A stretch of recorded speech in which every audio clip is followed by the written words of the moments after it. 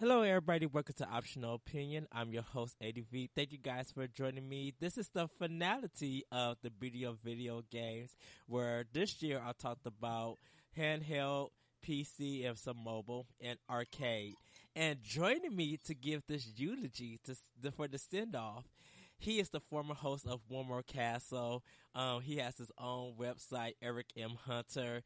Also, he has his various podcasts, Indie Game Review. He's a Twitch streamer.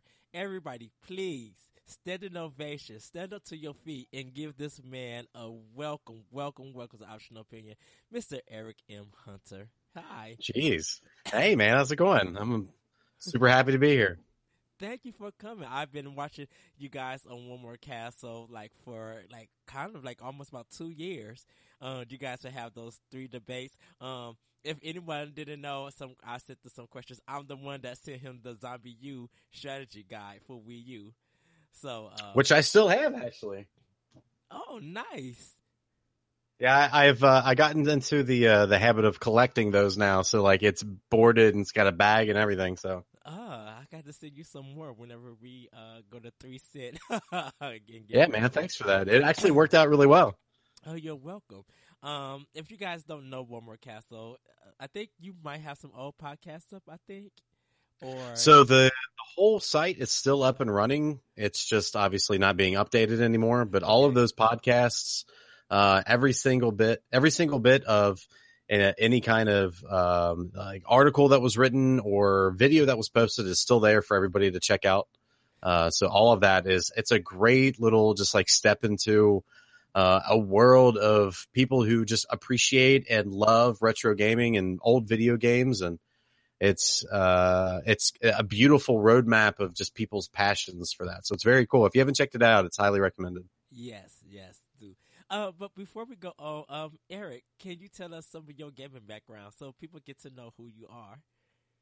Absolutely. So my gaming background goes probably back to I was about 4 years old. My mom, for whatever reason, bought me and my older brother an old school NES. Well, it's old school now, but it was new then. So, an old NES, system with a couple of games. And we had this weird kind of makeshift back room with this green shag carpet. And we had an old TV back there and we plugged it in, and me and my brother probably sat in front of that TV for 4 or 5 hours that first day, just trying to run through Super Mario Brothers. And we had, Ninja Gaiden was another game, and Legend of Zelda. So since then, I still have this vague memory, and I've done a lot of research about memories and how our brains work. So this memory is probably complete bogus and doesn't actually exist, but I want it to because it just makes my heart light. But I remember sitting there playing Super Mario Brothers thinking, I want to do this one day. I want to make a game like this one day. And, since then I've basically been a collector. We went from the NES to the Super NES to the Sega Genesis to the N64 to the PlayStation, to the 360 to the PlayStation 2, PlayStation 3. I've gotten to the point now where I've got something of upwards of over 1,000 actual cartridges and CDs over across to 15 different consoles. It's an addiction and it's a disease and it's swallowing me whole. I think I might outbeat you for consoles. Do you really? That's awesome. Yeah, because I had the NES. My brother had the Sega Master System. I had the Super Nintendo. He had the Sega Genesis. I had the TurboGrafx 16. We both got a Dreamcast. Wow. We both got a Dreamcast. I did the PlayStation 1, PlayStation 2, PlayStation 3, PlayStation 4, GameCube, Wii, N64, the Wii U, Xbox, and I skipped the 360, but I did Xbox One X. So there you go. Yeah. Yeah, I'm a nerd. I can't help it. Hey, man, you're in good company, right? Yeah, I really wish I did the Sega CD because they had a copy of Snatcher at my KB Toy Store for $19.99. Yep, I remember seeing that. I chose Rama Half on the Super Nintendo over that because I didn't have the Sega CD, and then I'm just sure. I want to play Snatcher now. Yeah, it's funny looking back on those days because like I still have the original NES that my mom bought me when I was 4. Like I still have the original Super NES. Like I have other versions now, like I have the Super NES 2 or whatever it is. And that's my primary, console that I use it for. But like my original Super NES still has that discolored, yellow bottom that a lot of those consoles got. And I'm proud of that, like I have it up on my shelf. And, people ask about it and they're like, why do you have so many of one kind? I'm like, well, some of these don't work, and other ones are just, there's sentimental value to it. So it's like, it's too hard for me to get rid of because it's like, this was the legit launch console that I put easily thousands of hours into, or Turtles in Time or Batman Returns and all that stuff. I mean, those games are still those games. I still have those games, like it's become such a huge part of my life that it's helped me actually shape who I am today. And like my dreams and aspirations all stem from something that I've learned from a previous game or, a storyline that, I've, kind of taken as my own because I didn't know what the name of the character was. So obviously I named him Eric, and then that ended up being my storyline. And I still today feel like there's parts of me that are still striving to collect those Triforce pieces and to get that Master Sword to protect the princess, so. Yeah. Sorry, everybody. Like I said, I lost my voice. Man, A Link to the Past was a throwback. I still love the dungeon of taking the princess to the light and she becomes the boss monster. That took me by surprise in high school. I'm like, what in the world? Okay, Nintendo, you just upped the ante. Oh, yeah. Those games were tough to play, especially if you didn't have like a strategy guide or a subscription to Nintendo Power. Like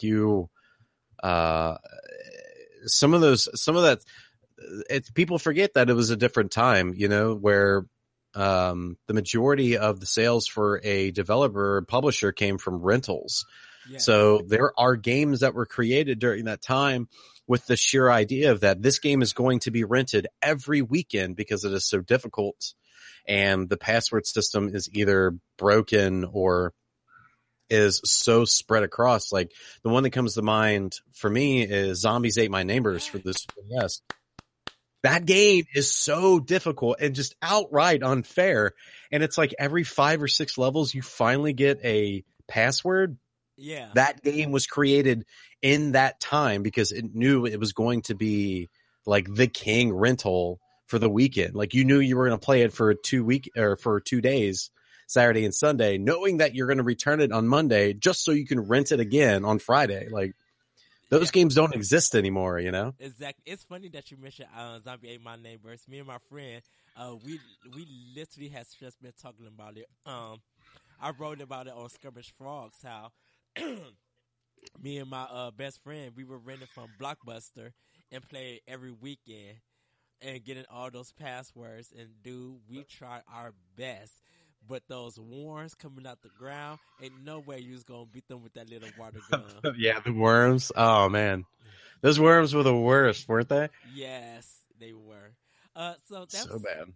So, thank you for a little bit of your history. We're going to get into this show, and we're going to start out with handhelds. People, if you read the blogs, you can read them on IGN.com under anime, ENIME. That's where Optional Opinion blogs are at for this project. Me and my special guest, Corey Derrick, we talked about handhelds. We started out talking about Tiger Electronics. We ended up talking about Nintendo's dominance over it. Some of the failures of the handheld system, like we was talking about the N-Gage, dude. Yes, we went that far back. And then awesome. Then we touched on the future of handhelds and kind of talked about Nintendo Switch. But Hunter, what do you think of the handheld space? Like, how do you feel about it, and what do you see the beauty of it? So, my handheld is my whole history is based in Nintendo. Growing up as a kid, so when that Game Boy came out, I was all over it. Those awful headphones that you'd pop into your ears that were just this nasty hard plastic. You couldn't hear anything out of it.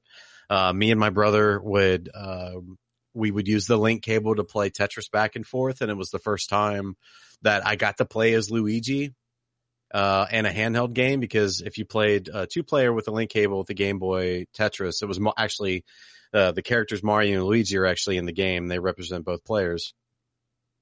Nice. But I don't, you see these GIFs online all the time where it's the kid playing Game Boy in the car, but he can only play it for every street light that passes by when he's on the highway. If you've seen that one, that was me. Like, that was me sitting in the back seat, like trying to collect those coins in Super Mario Land 2, like going through, like, and then stopping and then playing it really quick and then stopping it. You know, like, for whatever reason, I still have this mental image of my dad yelling at me for having the car light on, like the inside dome light. Yeah. Something to do with, he always complained that it's something to do, like it impeded his vision when he was looking at the road with the dome light on. Wait, what? So that's what he would say. So he would turn it on for like 10 seconds and you're like, all right, I can't see the road. I'm turning it off. I'm 31 years old. When I turn that dome light on, I see just fine. So I don't know what my dad was talking about. That's some BS right there is what it was. Who knows? But yeah, so like the handheld had a big part in my life. We didn't do a lot of traveling when I was a kid with my family, but any chance I got to bring my Game Boy with me was a positive, whether if you're going to like the dentist or like the hospital for just regular checkups or just grocery store. Like my mom was more than happy to take me somewhere as long as I was bringing my Game Boy, because that meant like I wasn't going to cry, I wasn't going to talk, I wasn't going to grab anything. Like, I'm just going to play games, Right. And I kept with that. Like, so when the Sega Dream or the Game Gear came out, I wanted it because I was like, oh, this is the future. It's colored screen and the cartridges are bigger, and it comes with a TV tuner, so I can actually watch regular TV on this thing now, which I totally did when I was supposed to be in bed sleeping. I was like under the covers watching Married with Children is the only show I can think of at the moment I used to watch. But as time went on, with the Game Boy Pockets and the Game Boy Color and the Game Boy Advance and the Game Boy SP, and when I remember when the DS came out, I traded in my Game Boy Advance, like the original Indigo, because GameStop or Funko Land or somebody was having some sort of deal where if you traded it in, you get X amount of dollars off of us. And I got that old, the first initial gray clamshell. The fat one.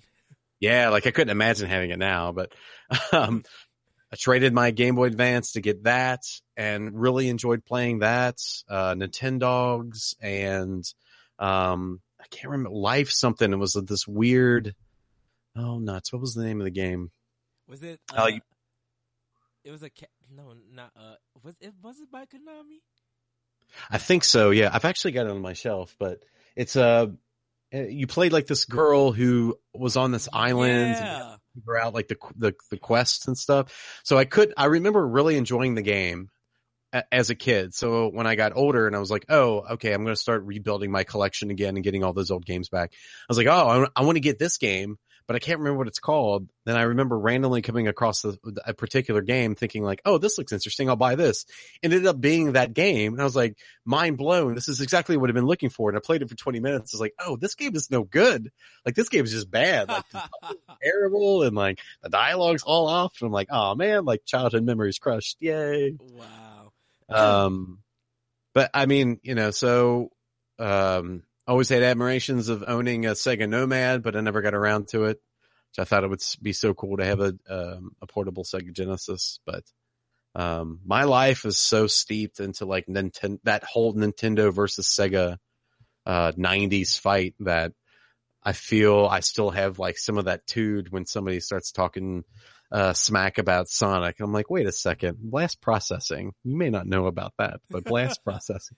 I don't know what it means, but they advertise the hell out of it. Can I tell you, I think Sonic 1 and Sonic 2 are the best games.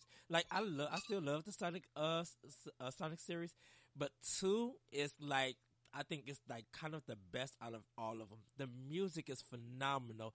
The platforming, the level design, like Chemical Zone is like still cool. And I think wasn't there like a pinball land kind of Yeah, casino something. something? Yep. And I just remember sitting for almost 3 hours playing the whole game straight, getting all the Chaos Emeralds, and just enjoying everything. Even when me and my brother played, we did the split screen when it looked like it was all smushed together. Oh yeah. Like, Yep. I have love for Sonic, and I have a deep love for Sega. Hey, they're the only ones that got Streets of Rage 2. No one else has it, and that is like one of my favorite games of all time. Like, oh, hands down. Like if I had to battle like with you and other Eric Beatty and Jason from Warmer Castle when you guys had your 3-way battle, if it was gonna be a fight, if one of y'all said Secret of Mana versus Streets of Rage 2, I would have been like, okay, who do I give it to? Because that is the ultimate fight for me. Mega Man 2 versus Mega Man 3. I don't care about that discussion. Right. Secret of Mana versus Streets of Rage 2 is like, do I go with the like orchestrated, clear, crystal music of Secret of Mana with its phenomenal gameplay, or do I go to the dance, beat 'em up, Streets of Rage 2? And who do I go with? And I now have come to realize that Secret of Mana over Streets of Rage 2. But when it comes to Sega, Streets of Rage 2 and I think Sonic 2 are the best games on that system ever. Absolutely. I mean, it's amazing to just to see the polar opposites of opinions and stuff like that. Because somebody like me who grew up in that era that played Sonic and Sonic 2 and Streets of Rage 2 like when they were released, rather than somebody who's now just going back and playing those games, it's like, oh, these games are no good, and the platforming in Sonic is really bad. And it's like, I mean, is it? Probably, but back then it was like we were just playing games to have fun because it was still like a new idea. Like, a lot of us, at least maybe it was. I mean, I grew up on a not terribly poor, but definitely on the inside of things, and it was like when we got something like that, like we blew it out to the nth degree. Like we made sure that we got every single bit of that game that we possibly could have gotten out of it because we didn't know when the next one was coming. So like when I hear people complain about like how bad Sonic is, even like Sonic Adventure for the Dreamcast, and I was like, I mean, is it a great game? No, but I definitely sat and was halfway entertained for 6 hours. So I think it was worth my time, and it was the first time putting Sonic into 3D. Sega didn't know how to do that, Right. Yeah, Nintendo had Super Mario 64, but it was just like Sega wasn't into 3D gaming. Like, if they did put Sonic out, it would have to been on Sega Saturn.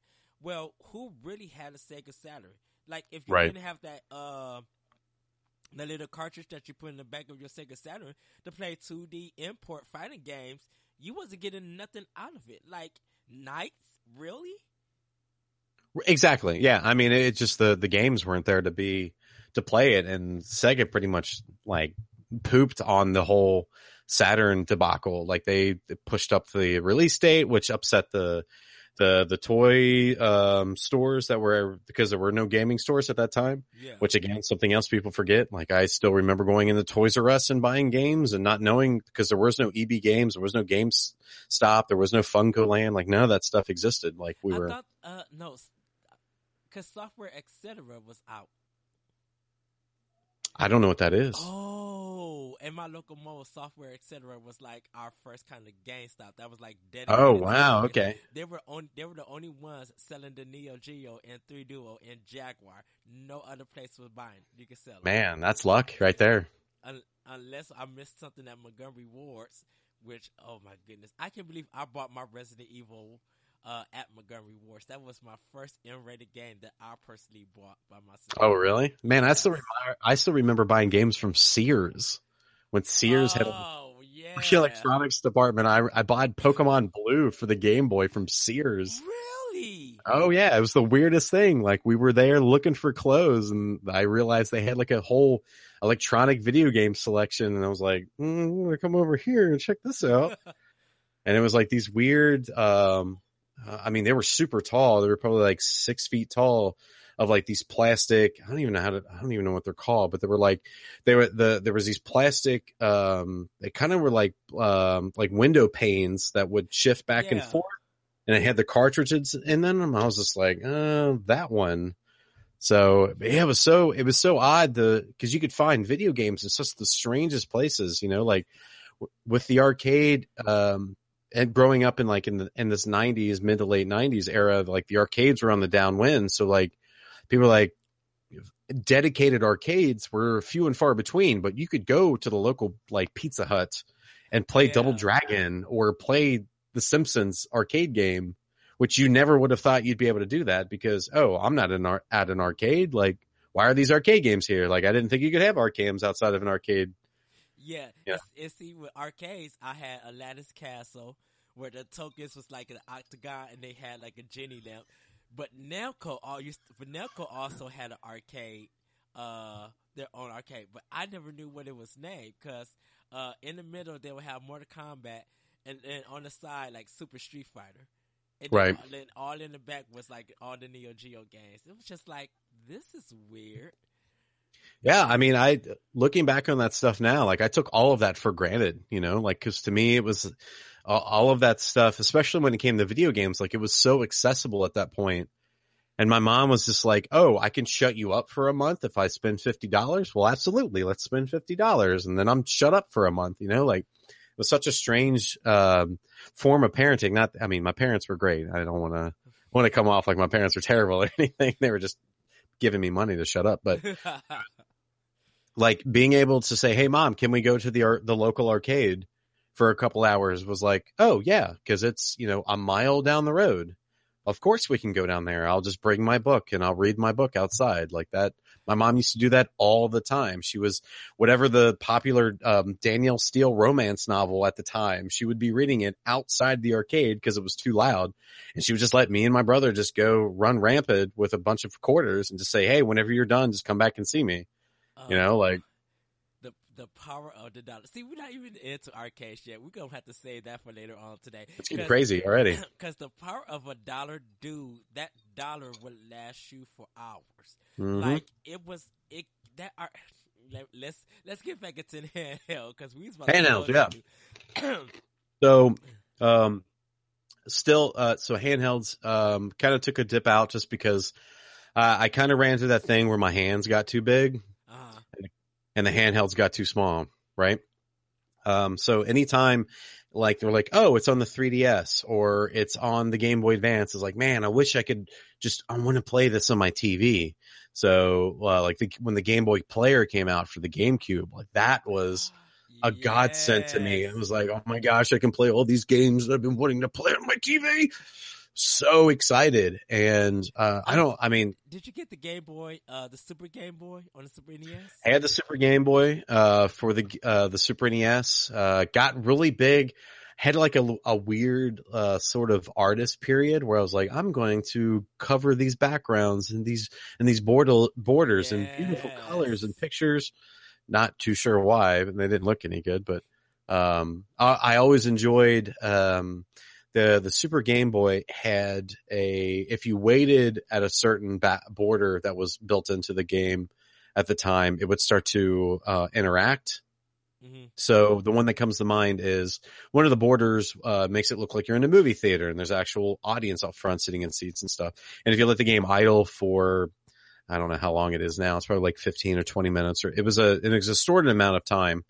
They would start to animate and they would start talking to each other and the lights would come up and they were like, "What's going on here?" Well, there was a code that you could type in with the L and R shoulder buttons. If you did it in a certain pattern, it would just automatically animate that border. And I remember like having friends over and just like typing it in really quick. And then people were like, "Whoa, what's going on?" Like there's nobody's doing anything and the light's up and everybody's like, "Oh, hey, that's weird. I've never seen the border actually move and stuff." I'm like, "Oh yeah.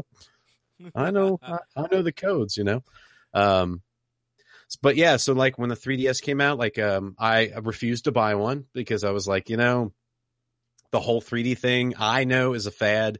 It's not going to last. It's just a battery killer. There's really no game coming out that I want to play. Like the Mario game looks cool, but I'm playing my GameCube. I'm playing my Wii. I'm fine. I'm fine where I'm at. Yeah. And then A Link Between Worlds came out, and then they released a Link Between Worlds Edition 3DS. And I was like, okay, I'm going to pre-order this and I'm going to go pick it up from Best Buy and this is mine and I'm never going to do away with it. And you've got one. See, man, like that's what I'm saying. Like that's the only reason I bought that 3DS was because I've never had like a console that was like branded by something. You know what I mean? Like I never. Yes. And this is the funny about this one for me. Black Friday, they at Target, it was on sale for $129. Didn't nobody want it? And so I went.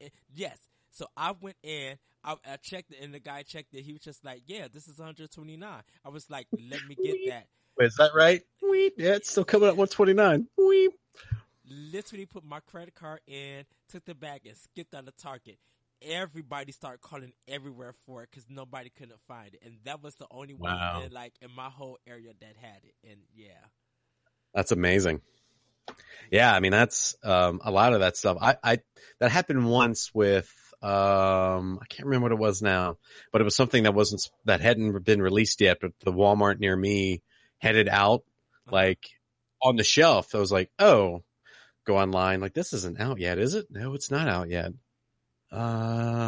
Take it up to the cash register. I'm like, yeah, I want to get this. I'm like, all right. So they scan it. It's not scanning correctly. Manager comes over like, oh, we don't know what's going on with this. Like, it's not scanning. How much is it priced for? It's like, yeah, it's $60. I mean, I don't know.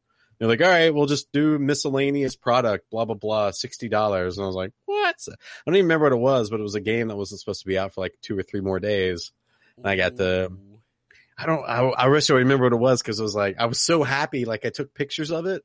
And I was like, I'm going to post this online. And then I was like, oh, if I do this, then I'm probably going to get in trouble or somebody's going to get in trouble because they did something they weren't supposed to do.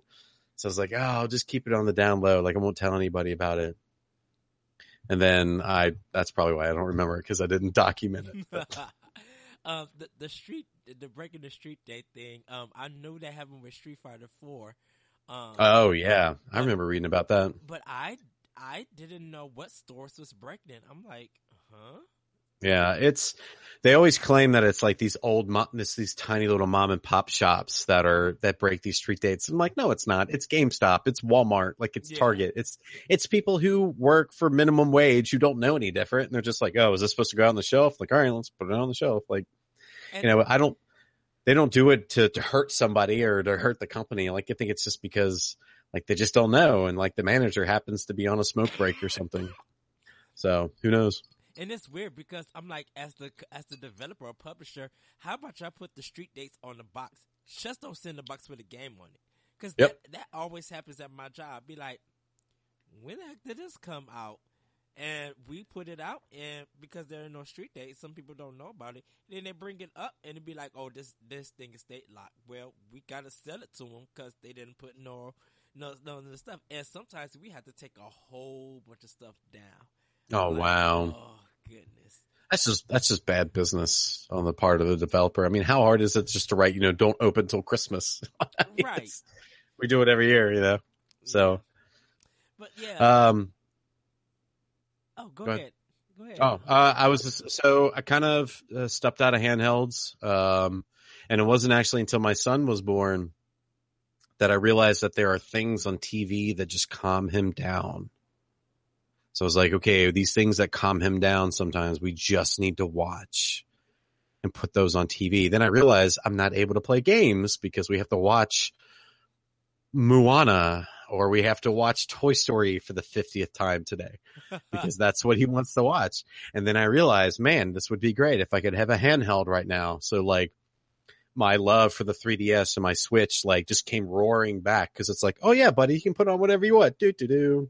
Just going to play this right here. So like I was able to play Legend of Zelda Breath of the Wild for my Wii U strictly from my Wii U gamepad only because I had that extra screen so that he could watch whatever the hell he wanted to watch and I could play my game, without any interruption. So my love for handheld gaming is back now. So now I'm at that point where it's like anytime I go into a game shop just to look around, I'm immediately glued to the handheld section, looking at old Game Boy games and Game Boy Advance games and color games and looking at DS games. And I was like, oh man, like I can start getting greedy again. I can start building my collection up because I can't really play anything else unless if it's midnight, and everybody's asleep and I'm sitting in my basement dungeon, like, playing Steam games because it's one of those things where it's like, oh, well, it's a game, so I can push it to the back burner and just push it off. And because I'm a family man now, so I got to be the dad. I got to be taking care of my family and blah, blah, blah, blah, blah, blah, blah. Where in reality, it's like, hey, do you mind watching it for an hour? I'm just going to head downstairs really quick and do a thing. And then I'll be right back up, but still a new dad. So I'm still like testing the waters with the wife. Like, hey, do you mind if I realize I got Street Fighter 2 Turbo for the Super DS. I want to see what that M. Bison storyline is. So I'll be back in an hour, so. Well, let me ask you about your thoughts about like PS Plus or not PS Plus, PlayStation Portable and the Vita. Why do you think those systems kind of fail? Ooh, man. I know for me, it was definitely the memory card, and they didn't put enough in stores. Like at my job, we got one shipment of Vitas and nothing else. Yeah, I think there's a lot of reasons, which is, the dumb answer, right? There's a lot of reasons. I think the biggest reason is Sony. I think Sony released the product, both the PSP and the Vita, thinking that if people want it, they'll buy it. It'll either be a success or a failure, but it's all up to the people. The problem is that us as a society do not work that way. We work, unfortunately, based on advertising, and we work on marketing and referrals and friend recommendations. And I feel like the fact that they even released the Vita, which was kind of weird because the PSP, from my understanding, like flopped big time. Yeah. But the fact that they were like, oh no, we want to create this experience where you can play a game on your PlayStation 3 or 4, and then you can cross-play it on the PS Vita. And it's like, wow, that's a great idea. But the problem is that's all it does. So it's like, it's just an extension of this console that a lot of people aren't going to spend extra money to buy because, unfortunately, the games that you want to play are on Nintendo platforms. Like people are playing Mario and Luigi's RPG Superstar or whatever the last one was, the Paper Mario. Yeah, Paper Mario. Or whatever it's called. Yeah. Or the big one, which people seem to forget because the handheld market is actually, for all intents and purposes, being fueled by Japan. And the Korean markets is like Monster Hunter. Like there's nothing there on the PlayStation Vita that can even rival those titles. And it's like, if you're not even going to try, then why do you pump money into this? So I think a lot of it comes down to like marketing. I feel like, unfortunately, Sony didn't see it as a viable horse to bet their money on. And they were just like, oh, let's do this thing because people claim that they want to play games on mobile. Well, we can be mobile, can't we? Oh, we can't. And it's just this weird hodgepodge of business tactics. And unfortunately, usually what happens with things like that is 20 years from now, the PlayStation Portable and the PlayStation Vita are going to be like $600 if you can buy it in a box because it's so rare. And it's like, oh, it's got all these gems now. And everybody's getting into it now because this is the thing to buy. And it's like, no, this thing is trash and it's always been trash and will always be trash. But because collectors think these things are cool, then now the price of it's going to go up. And then, 10 years from now, people are going to be doing YouTube videos or whatever the video distribution site is at the time saying like, oh, here's 10 gems on the PlayStation Vita that you've never heard of. And it's like, man, like come on. Like if you were there, you would know. Right. And you'll probably have those gems because people are using the Vita still as the indie machine. And right. Me and Corey was talking about the PSP Go when it was an all digital platform. Well, not all the games that came out was digital. So it was just like, what the heck are they doing? Like, it just feels like Sony put out like 7 games, no one brought it, and that was it. Right.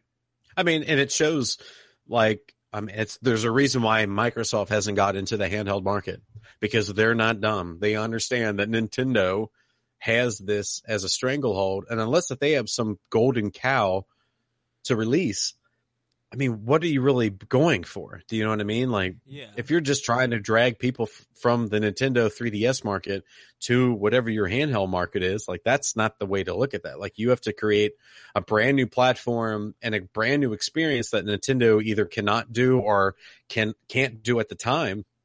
If you're not going to take the time to do that R&D, then don't even waste your money. Well, it was a time where Sony and Microsoft were trying to copy Nintendo. And I still think to this very day, they always try to copy Nintendo. Like, Nintendo doesn't try to do what Sony and Microsoft does. Because guess what? Whatever they're doing is very limited. You have to have You have to have certain kind of games for certain companies in order to enjoy those systems. With Nintendo, we offer this kind of fun. You can play our first party or whatever the weird third party that they're bringing. You can play that. You'll get this experience on our system than you will on any other system. Yep. That's exactly right. I mean, Nintendo's all about IPs, which is why they're so, anytime that there's some sort of like hack or remaster that comes up from like some sort of, was it AMR2, another Metroid remake, whatever that, AMR2. Yeah, so I mean, it was obvious that Nintendo was going to shut that down, and people are like pissed. Like, why would you shut this down? Like, without Nintendo's IPs, they're nothing. They're a no company. Like, without Metroid and Link and Mario, or I was going to say Bayonetta, but that's a Capcom thing now. Platinum. Platinum. Okay. Yeah. Oh yeah, and it's like they aren't.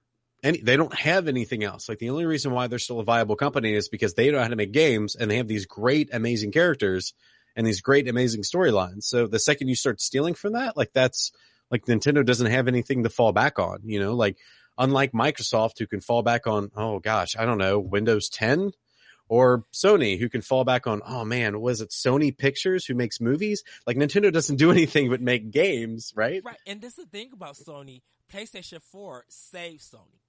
That's a problem when a headline is like, yeah, our fourth system that beat Microsoft's system is saving our company. Right. It's a little terrifying, don't you think? Pretty much. And like, at least with Nintendo, you know, even if they don't sell nothing, guess what? They got $10 billion in the bank reserve to start another company. Don't you know how much money they are banking on right now? Oh, yeah. I still remember reading the headline that the Wii U was the first Nintendo console that Nintendo released where they would actually lose money every time that they sold a console. And they're like, Microsoft and Sony do this for every console. Every time they sell a console, they lose money. And it's like, yeah, they can do that. Nintendo just makes games. That's all they do. So they have to make money on their console. Like, why is that such an odd business practice to you, consumer? And this is the weird thing, is that even with the Wii U, guess what? If you walk into GameStop, those games are still $45 being traded in. That's a shame that Uncharted 4 that came out for PlayStation 4 is $19. Yep. I mean, you can go to Target right now, and they've got Wii games, brand new Wii games, and their Wii U section of like Just Dance. And I think it's one of the Fire Emblem games. They're still $50 and $60. Like, and there's a reason why. Is because you can't play those games, well, especially Fire Emblem, anywhere else on any other console. Like that, if you want to play them, you have to play them on the Wii. So why would Nintendo ever discount those games? Like, people are going to buy them, you know. And definitely in the handheld space, People are just like, well, why this game cost $40? Because guess what? If you don't buy this Fire Emblem Awakening, you're not going to see it. Yep. And they were That's just exactly like, right. They're like, well, I'll get it digital. Okay, go ahead and do that. And people just be like, some people are just like, well, I don't want to buy a digital. I want the physical copy. Well, you got two choices. You buy this or you walk out the store and have someone else buy it. Yep.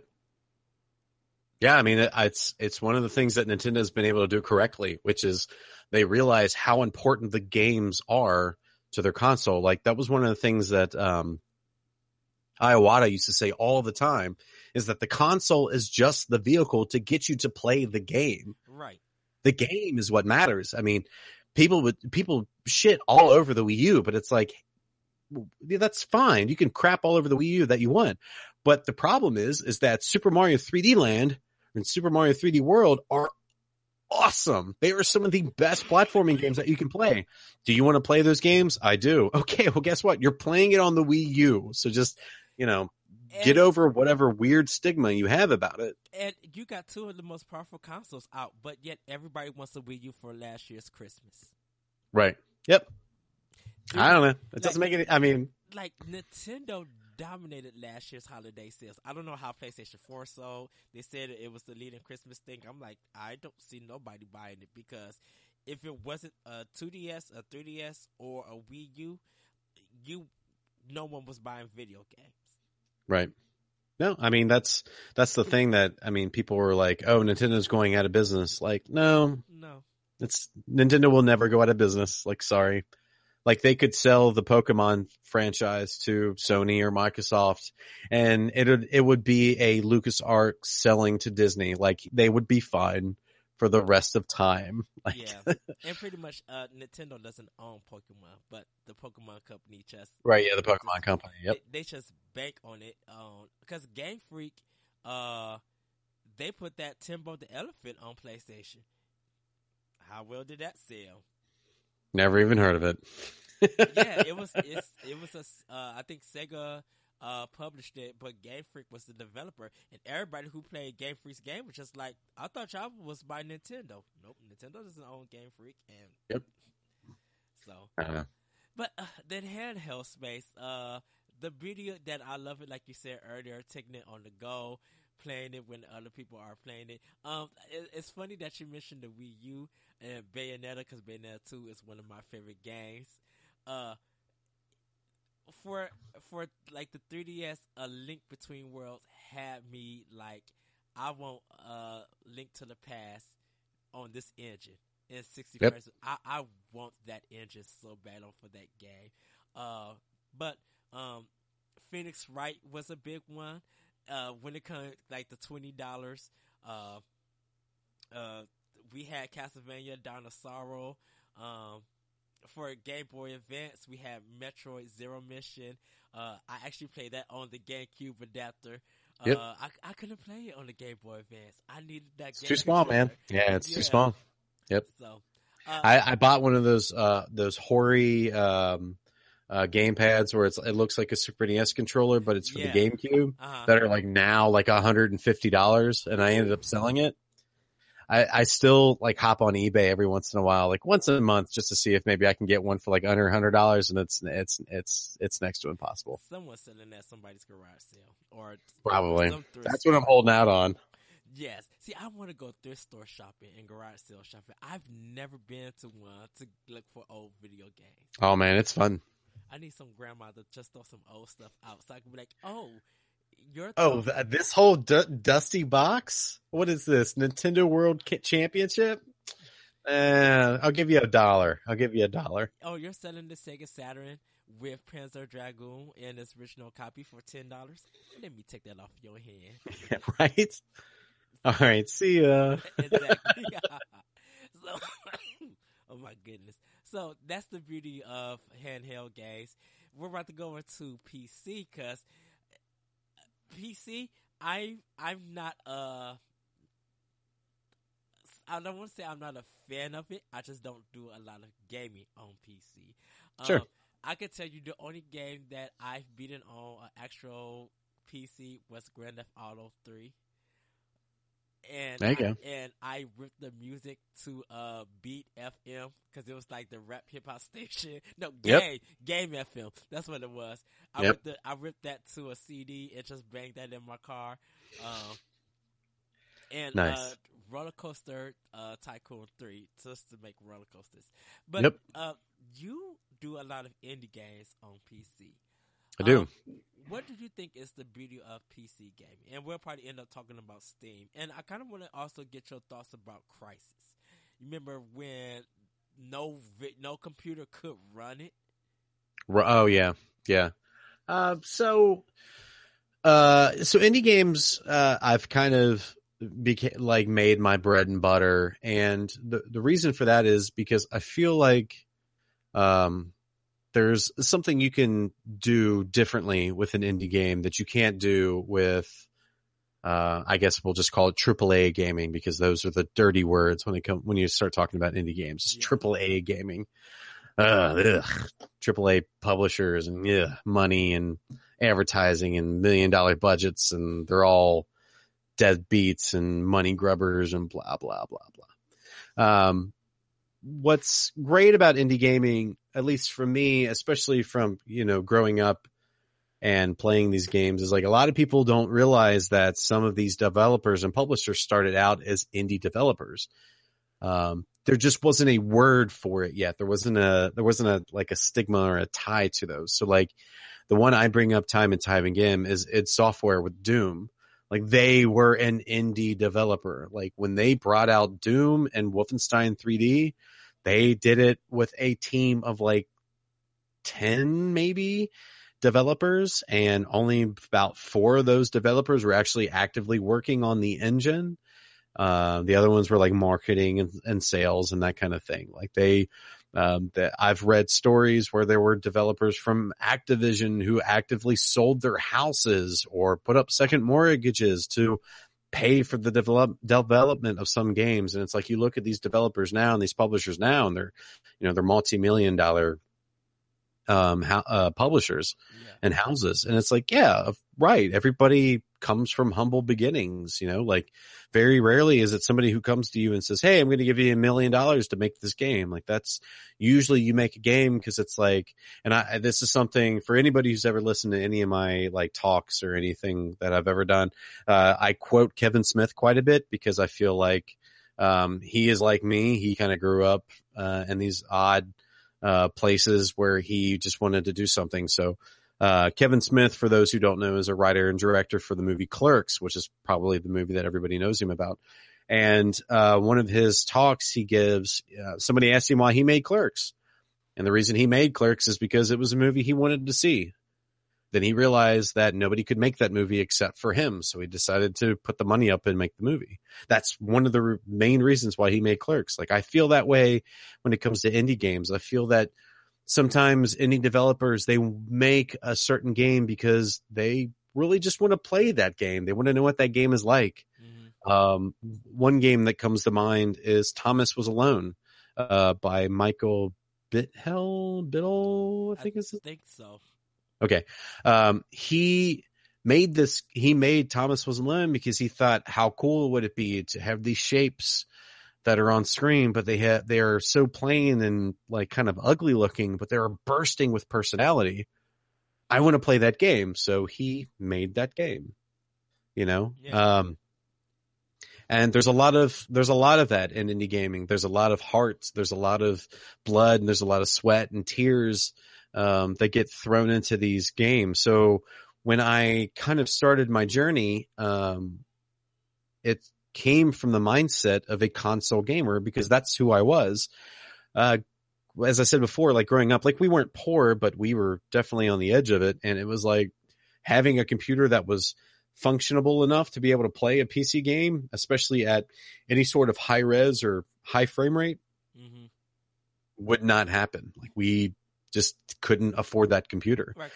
So a lot of people in PC market, when they started, it was a text game or it was a adventure game. You mentioned Doom and Wolfenstein, that that came later down the line, and mm-hmm. like for a lot of people, maybe around 2000 or early 90s, we had flash games. And, Oh yeah, and those were kind of like the indie games because I played Alien Hominid on Flash. yep. I On think Newgrounds, man. yeah, and I think Cave Story was Flash also. Cave Story was Flash. I Meat remember, Boy was Flash. Meat Boy was yeah. Flash. Yep. So, we had these definitely in my college year. That's where I played some of them at, and it was just like these were kind of the games that it was just coming from around the world, or it was coming from your local developer. Like you didn't Yep. know, but it offered more than having to wait when a game's gonna be released and wait for that cartridge to come out. You know, your Right. stuff was digital. That's like the first digital kind of system before even Steam came out. Oh yeah. So it's a weird time to look back at that because, especially like shareware was such, like an interesting idea where you could get a floppy disk with a game on it with like a Yes. single episode of a game and flap it in your drive and be like, oh, you can play this game for this amount of time. And that's it. If you want more, you have to call or you have to write in with a check or a money order and say, hey, I want the rest of this game. Then they mail it to you. Like the avenue for getting that much content was literally just like buying console games, was going to a store and hoping that somebody had a shelf full of PC games that you could look at and buy big box with the CD in it. Like I still have my, Warcraft 2 big box somewhere. Yeah, That had a giant manual in it that had all of the lore of all the different characters and the races and tribes that were in it. I remember bringing that to one of my doctor's visits because I was like, oh, this is just what I'm going to read today. My Warcraft 2 lore, I got to get boned up on it, and because of that, like it went through the same stages. The problem is that it didn't have big names like Sega and Nintendo and Sony and Lucas Arts on it, like it was id, or it was just these odd names that either Bullfrog Games. God, who remembers that developer? It was just, these odd names that when you look at it and it's like, okay, well, I can either buy Tekken or I can buy this weird adventure game for the PC. It's Alone still in the Dark. Oh God, Alone in the Dark. Yeah. Like that, when you would look at those side by side, it's like, okay, they both look promising, but guess what? I know it's Tekken because it's PlayStation and it's Sony. I know that. So you buy that. You know what I mean? Right. Like growing up in like middle America at that time, like it was hard to jump over to PC gaming because it's like, I don't know who these people are. And your parents sure as hell weren't just going to start shilling out money for PC games, because it's like, no, that's the PC games. The computer is what you do your homework on. Right. You got the Encyclopedia Britannica on there. Like you're not supposed to play games. You can play Solitaire, or you can play Minesweeper. Like right. And it's I think it's still hard today to find within your local town a big PC community. You can find it online now, but back in the day, it was your friends was talking about whatever console and whatever game. You weren't hearing people talking about Myst. You weren't hearing people talking about Half-Life. Like, you would have to probably read in a PC magazine when it came out if you was bringing those up about what was happening in the PC world. Yeah. I mean, you didn't read PC magazines because that's what the nerds read. You don't hang out with the nerds. No, you're playing console games, PC games. No. I had EGM and GamePro, so I was good. Oh, absolutely. So did I. I love GamePro. Man, those April editions where they did the Lame Pro. Yeah. And it was all Oh, man. I love those April Fool's editions. So I feel like what's happened is the world that we live in terms of gaming, like it's kind of, so it was separate at first. It was PC gamers and console gamers, and it's gotten even worse now because now we have hardcore dedicated PC gamers. We have hardcore dedicated console gamers, and they hate each other. And it's like, I can't remember how many console gamers I talked to and like, oh, what games are you playing? I was like, oh, I'm playing Limbo, it's on Steam. It's great. Like, oh, you're not playing Call of Duty? Like, no, I'm not playing Call of Duty. That's not the game that's not a game I want to. I want to play Limbo. Like that's the Right. game I want to play. And, You know. and this is the thing with the indie space, and I like how you said hardcore PC gamers or hardcore console gamers. The console gamers don't pay attention to indies. So Nope. guess what? Limbo's on PlayStation. Did you take the time to even look at it? No. Was it free?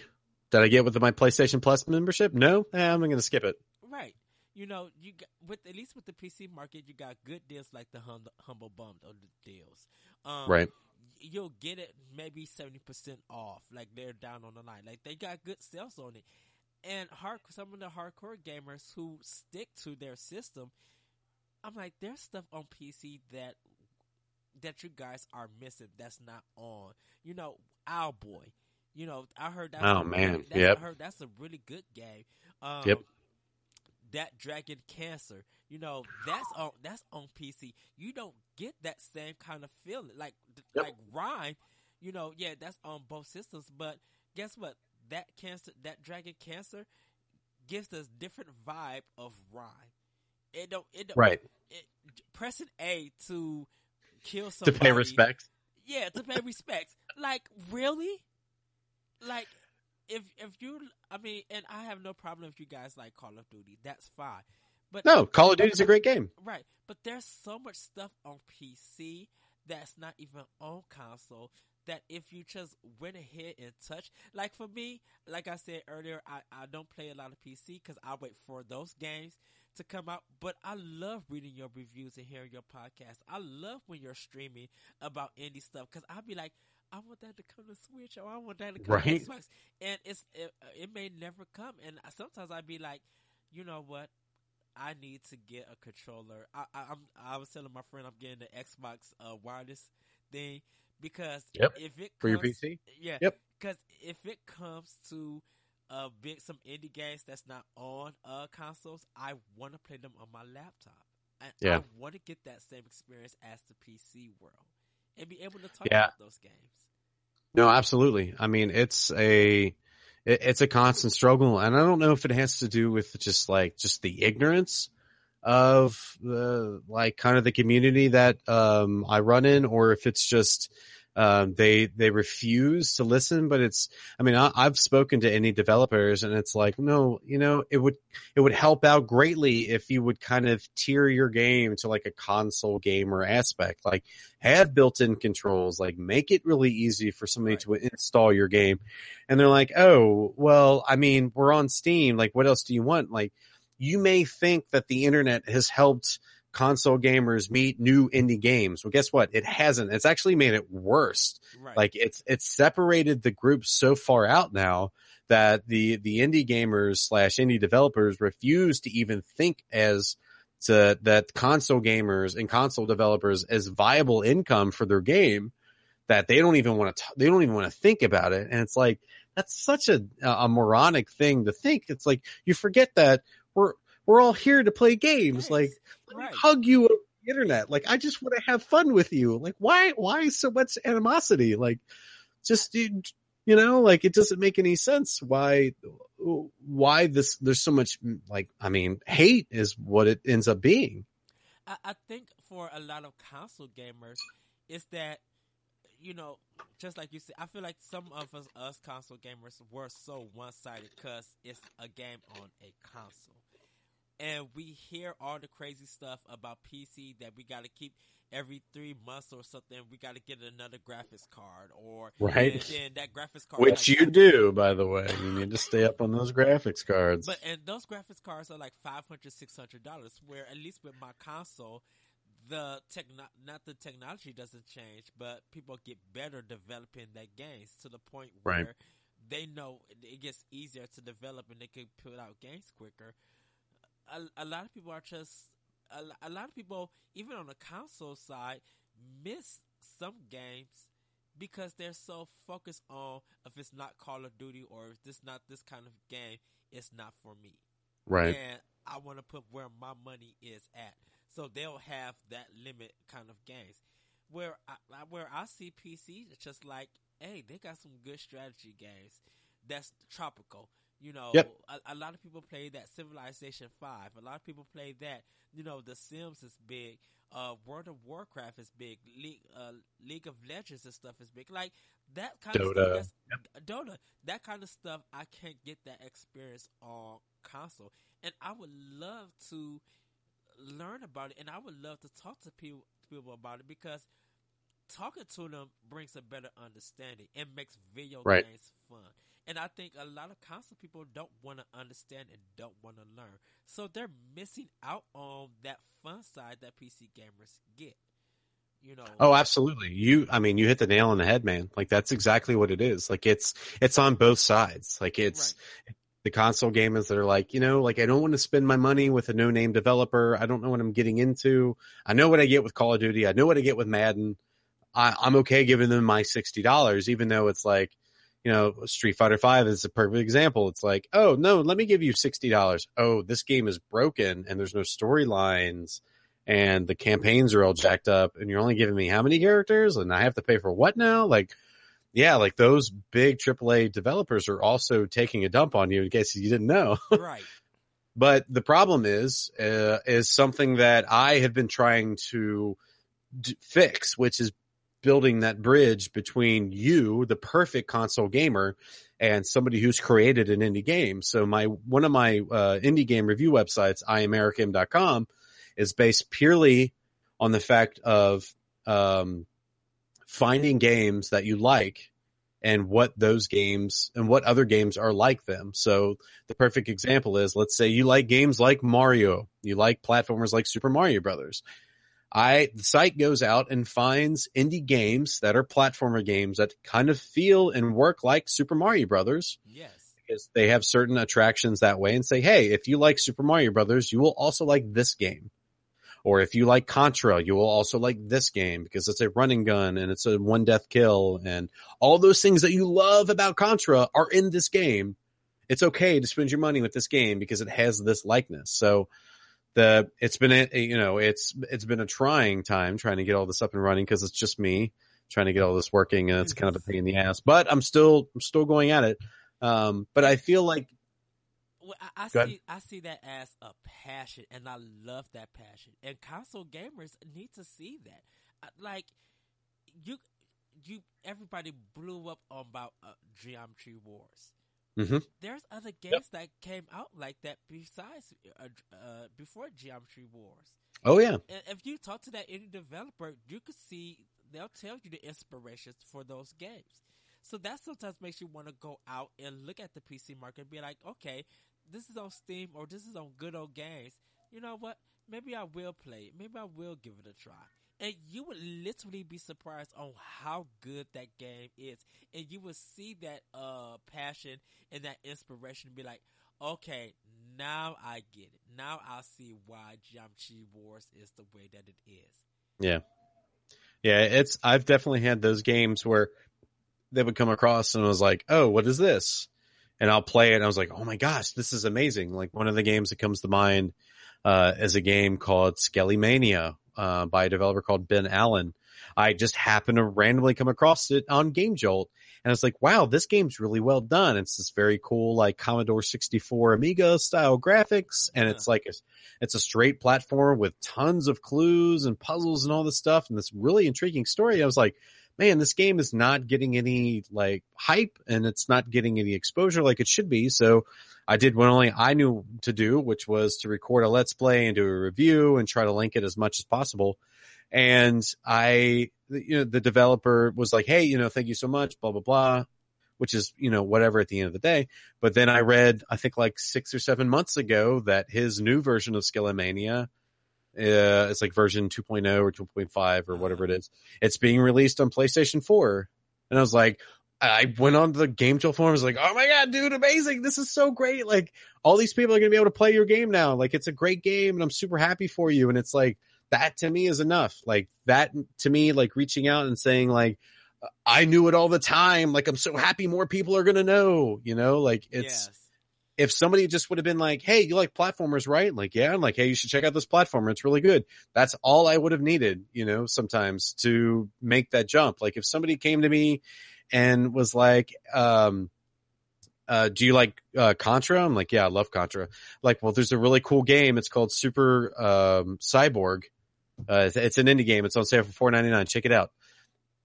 I would buy it and I would play it and be like, you know what? This is a lot like Contra, and I really dig that. So thank you, imaginary person I just made up on the spot who told me about Super Cyborg, which you should check out if you like Contra because it's a really good game. I'll have to look it up because I love me some Contra. Yeah, it's really good. It's really good. It sounds like the British version of Contra because remember they got like Cyborg something. Yeah, it couldn't be humans. It had to be robots because there was a weird law at the time. Yeah, what was that? I love some good running guns. Like, okay. Oh, now I'm going to have to look at this after the show and be like, yeah, I need to buy this right now. Mm-hmm. There you go. I brought up Steam, and I kind of want to talk to you about it before we get into talk about Crysis. Steam kind of changed the format for video games for PC with this digital platform, and it's beautiful in the sense that they kind of changed PC gaming and gave us Half-Life with Valve and stuff, but it kind of changed in a negative way, and I don't know how Steam can be seen as beautiful now than it was back then. What are your thoughts about Steam now than it was back before? And we'll probably mention like Steam Greenlight. I think Steam Greenlight really destroyed the platform of Steam itself. But Valve, I feel like just made it worse by just not doing what they were kind of known for doing. But what do you think? I got you. So Steam is. So, man, it's tough, right? Because Steam ended up becoming this beast that it probably never should have became. So when Steam came out, it was like the first of its kind. It was the platform to buy games. Yeah. And because it was backed by Valve and Gabe Newell, which, was Moneybag Supreme, people relied on it so much that they forgot that creating and selling games at the end of the day is all about, creating revenue so that you can take that money and make another game out of it. Steam made it so easy to turn that revenue into actual viable cash that you could literally give back to your development team to say, hey, we're going to make another game because we made money on Steam. Yes. With anything like that, it's always a burden because it's like you need this, right? Like as a developer, you need this one centralized location for your public to come to spend money, for you to make money so that you can continue as a company. But nobody stopped to think, well, we probably need some sort of competition, right? Because competition breeds better examples for customers at the end of the day. If you had a viable service, let's say you and I have the same service, yes, and I cut my costs to beat you, well, that's good for the customer. That means that you have to think of a reason to cut your costs or to bring more value to your product that I can't. It breeds that competition. Like you see it with, if you live in the Cincinnati area, like I do, you see that it becomes a duopoly, especially with like high speed internet. So here in Cincinnati, we have two forms of high speed internet. We have cable and we have satellite. That is it. It is owned by two separate companies. Well, those two companies know that you can't get internet any other way other than by one of those two companies. Mm-hmm. So they play games with each other where it's like, oh, we're going to do a sale here, but we're going to triple it on the back end. Or now if a third company came in and said, nope, it's going to be $25 a month. Here's unlimited internet. Have fun. Then those two companies are going to go into shock wondering, like, what do we do? How do we compete? How do we become progressive in this area now? So Steam became such a giant that nobody stopped to think like maybe we should have a different platform, an alternative platform for developers, for people to come, publishers to buy games. So they kept feeding into Steam. Now I feel like Steam is so big that it's almost too big to fail, which makes me sick just saying that, because nothing is too big to fail. But right. Developers, especially indie developers, have forgotten the old adage of, I mean, basically something that I call hand-to-hand combat, which is going out onto Twitter and searching for something like fighting games and just searching for those terms and finding people who are talking about fighting games and then messaging those people directly saying, hey, if you're looking for an interesting fighting game, I have this really cool game over here. It's called Skullgirls. You may really enjoy it. It's a 2D fighting game. Check it out. Here's the link. Like, developers don't work. They don't think that way anymore. They want to make a game and release it on the Steam and then just sit back and let the money roll in. But I'm a very bare bones kind of like grassroots kind of guy, knowing that that is not how business works. And regardless of what we're talking about, you know, selling books, or if you're making widgets and selling those to production lines, like making a game and putting it out on Steam and then just waiting for the money to reel in is completely nonsensical. Like, that just doesn't happen. Like, you have to advertise, you have to market, like you have to reach out to a community, you have to talk to influencers, like you have to do those things. So now we have websites like Game Jolt, itch.io, Humble Bundle, Good Old Games. I'm sure there's another one in there somewhere. Yeah. But the problem with that is now we are seeing gamers and console gamers and PC gamers that are like, oh, developer X, I want to play your game. Is it on Steam? It is not on Steam. Well, then I am not going to play your game. And it's for dumb reasons, because of ease of access, which, don't get me wrong, Steam is super easy to use. Things that really drive me insane, which are achievements. I still can't believe people are crazy about how important achievements are. Like, that just blows my mind. Like, here are a bunch of imaginary trophies for you. Congratulations, you played a game. Like, I don't get that, but there's a lot of people feel like achievement and trophies is the reason to have replay value for that game. But the thing about it is just like, well, if having the trophies and achievements don't tell you on how to get it, right, what's the reason of even having? And you're just showing off a number. You know, a lot of people, for us back in the day, if our achievement was putting our 3 initials on an arcade game, because guess what? The next day it's going to reset and it's going to be gone. It's going to be gone. But we can talk about that experience. With the achievement thing and trophies, we'll get it, and it won't even matter, because what if we just trade the game in? All we really did was just one of the trophies just to show off. And, well, you don't get nothing for the trophies. Right, yeah, there's no like in-game currency or anything like that. So, but for whatever reason, and the current market that we're in right now, like achievements are a huge thing. Like I read articles or listen to podcasts all the time about people complaining that there's no platinum trophies in PlayStation games and how Sony's ruining trophies and blah blah blah. And I'm like, wow, I mean, is the game any good? Is the game any good? Right. I mean, no, we're just talking trophies. That's all we care about. So, I feel like there's, it's such a weird time that I feel like there should be something else. There needs to be some sort of viable, competition to Steam. Mm-hmm. But for that to happen, it has to be backed by a name that you know and a name that you trust. And it has to be basically a perfect platform in all of intents and purposes of that word perfect. Cause Steam is nowhere near perfect. Oh, no. But it's like, okay, who do you give that to? Do you give it to Microsoft? Do you give it to Sony? Do you give it to Sega? Do you give it to Nintendo? Do you come up with a whole different company?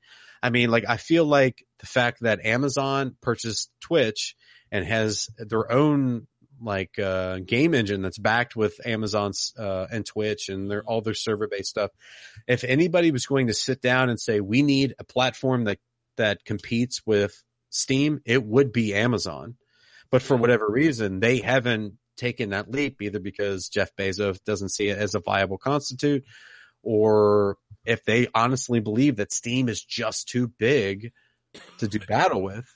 It's sad, unfortunately, but like anything, one day there will be no Steam You know, there's not going to be an itch.io one day. There won't be a Game Jolt one day. You know, it's hard for people to believe that it's true. So the other thing that I run into is somebody who collects, and I'm not going to say I'm a historian at any points, but there's definitely been games that I've bought just because I was like, oh, I want to conserve this. I want to make sure that nobody does anything bad to this.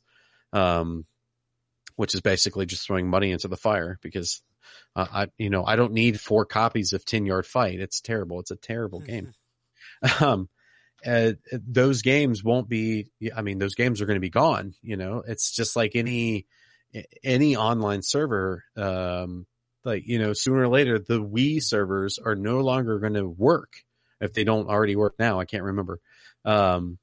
But for whatever reason, like those games that you bought, if you delete those games or they get removed or you lose your Wii or something like that, like, sayonara, like those games are gone. Licensing is a big thing on the digital, like Alan Wake. Oh, perfect example. Absolutely perfect. Go for it. Great example. Go. No, I would just say, just remove. And they were just like, if you guys want this game before they take it away, get it now. Yeah, they sold it for like 99 cents or something. Like it was disgustingly low. Like, and then everybody was looking for the physical copy for $360. Well, guess what? It's $150 some on some eBay, and it's just like, really? Yeah. Like, I think that's one thing about Steam that I kind of worried about. It's just like, how long are y'all contracts for the license? Because if the license go out, that money that I gave to you, I don't get back.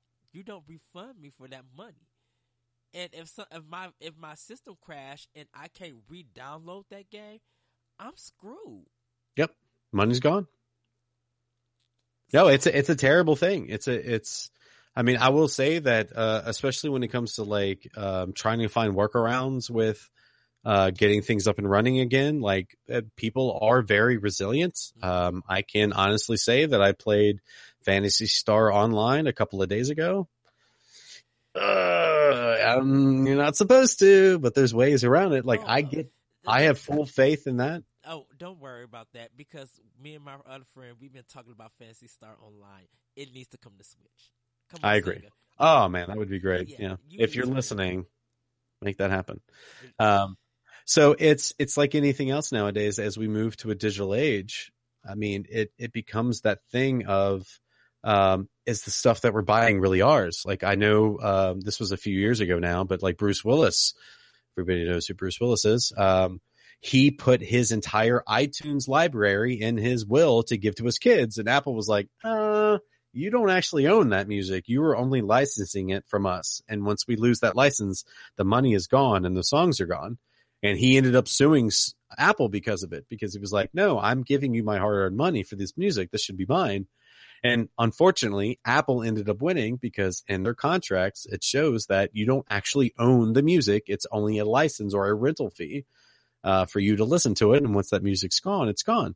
The awful thing about it is that is the world that we live in. We live in a disposable society where people are perfectly fine with throwing their money away for digital goods, especially when it's the same cost as a physical good, which still blows my mind that people are spending $60 for downloaded games. Like, stop. Like, just go out and buy the game. Like, buy the disc.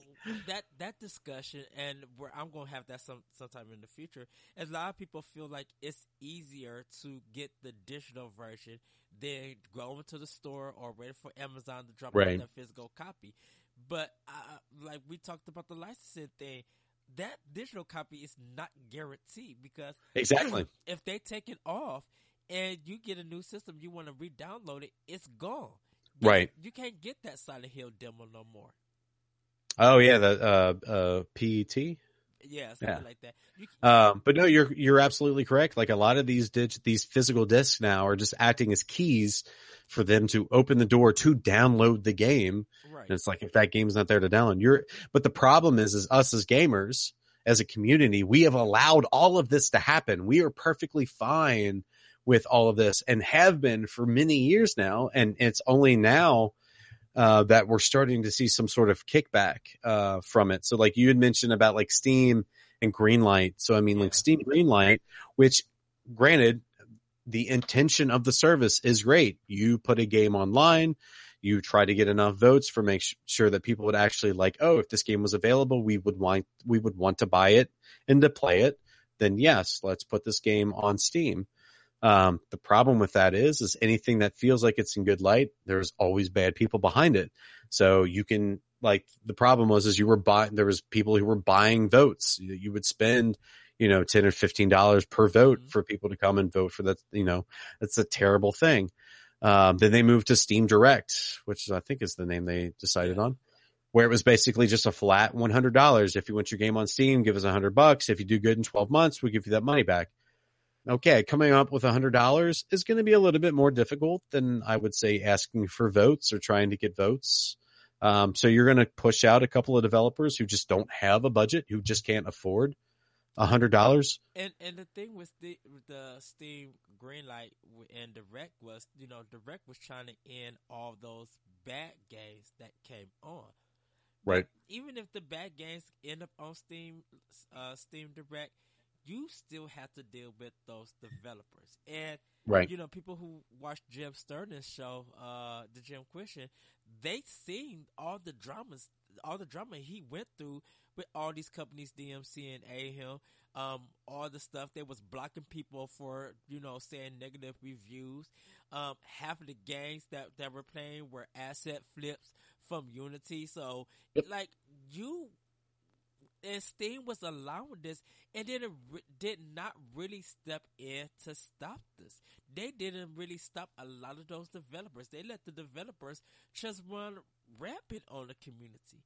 Yeah. And I'm like, you guys are responsible for this. And if you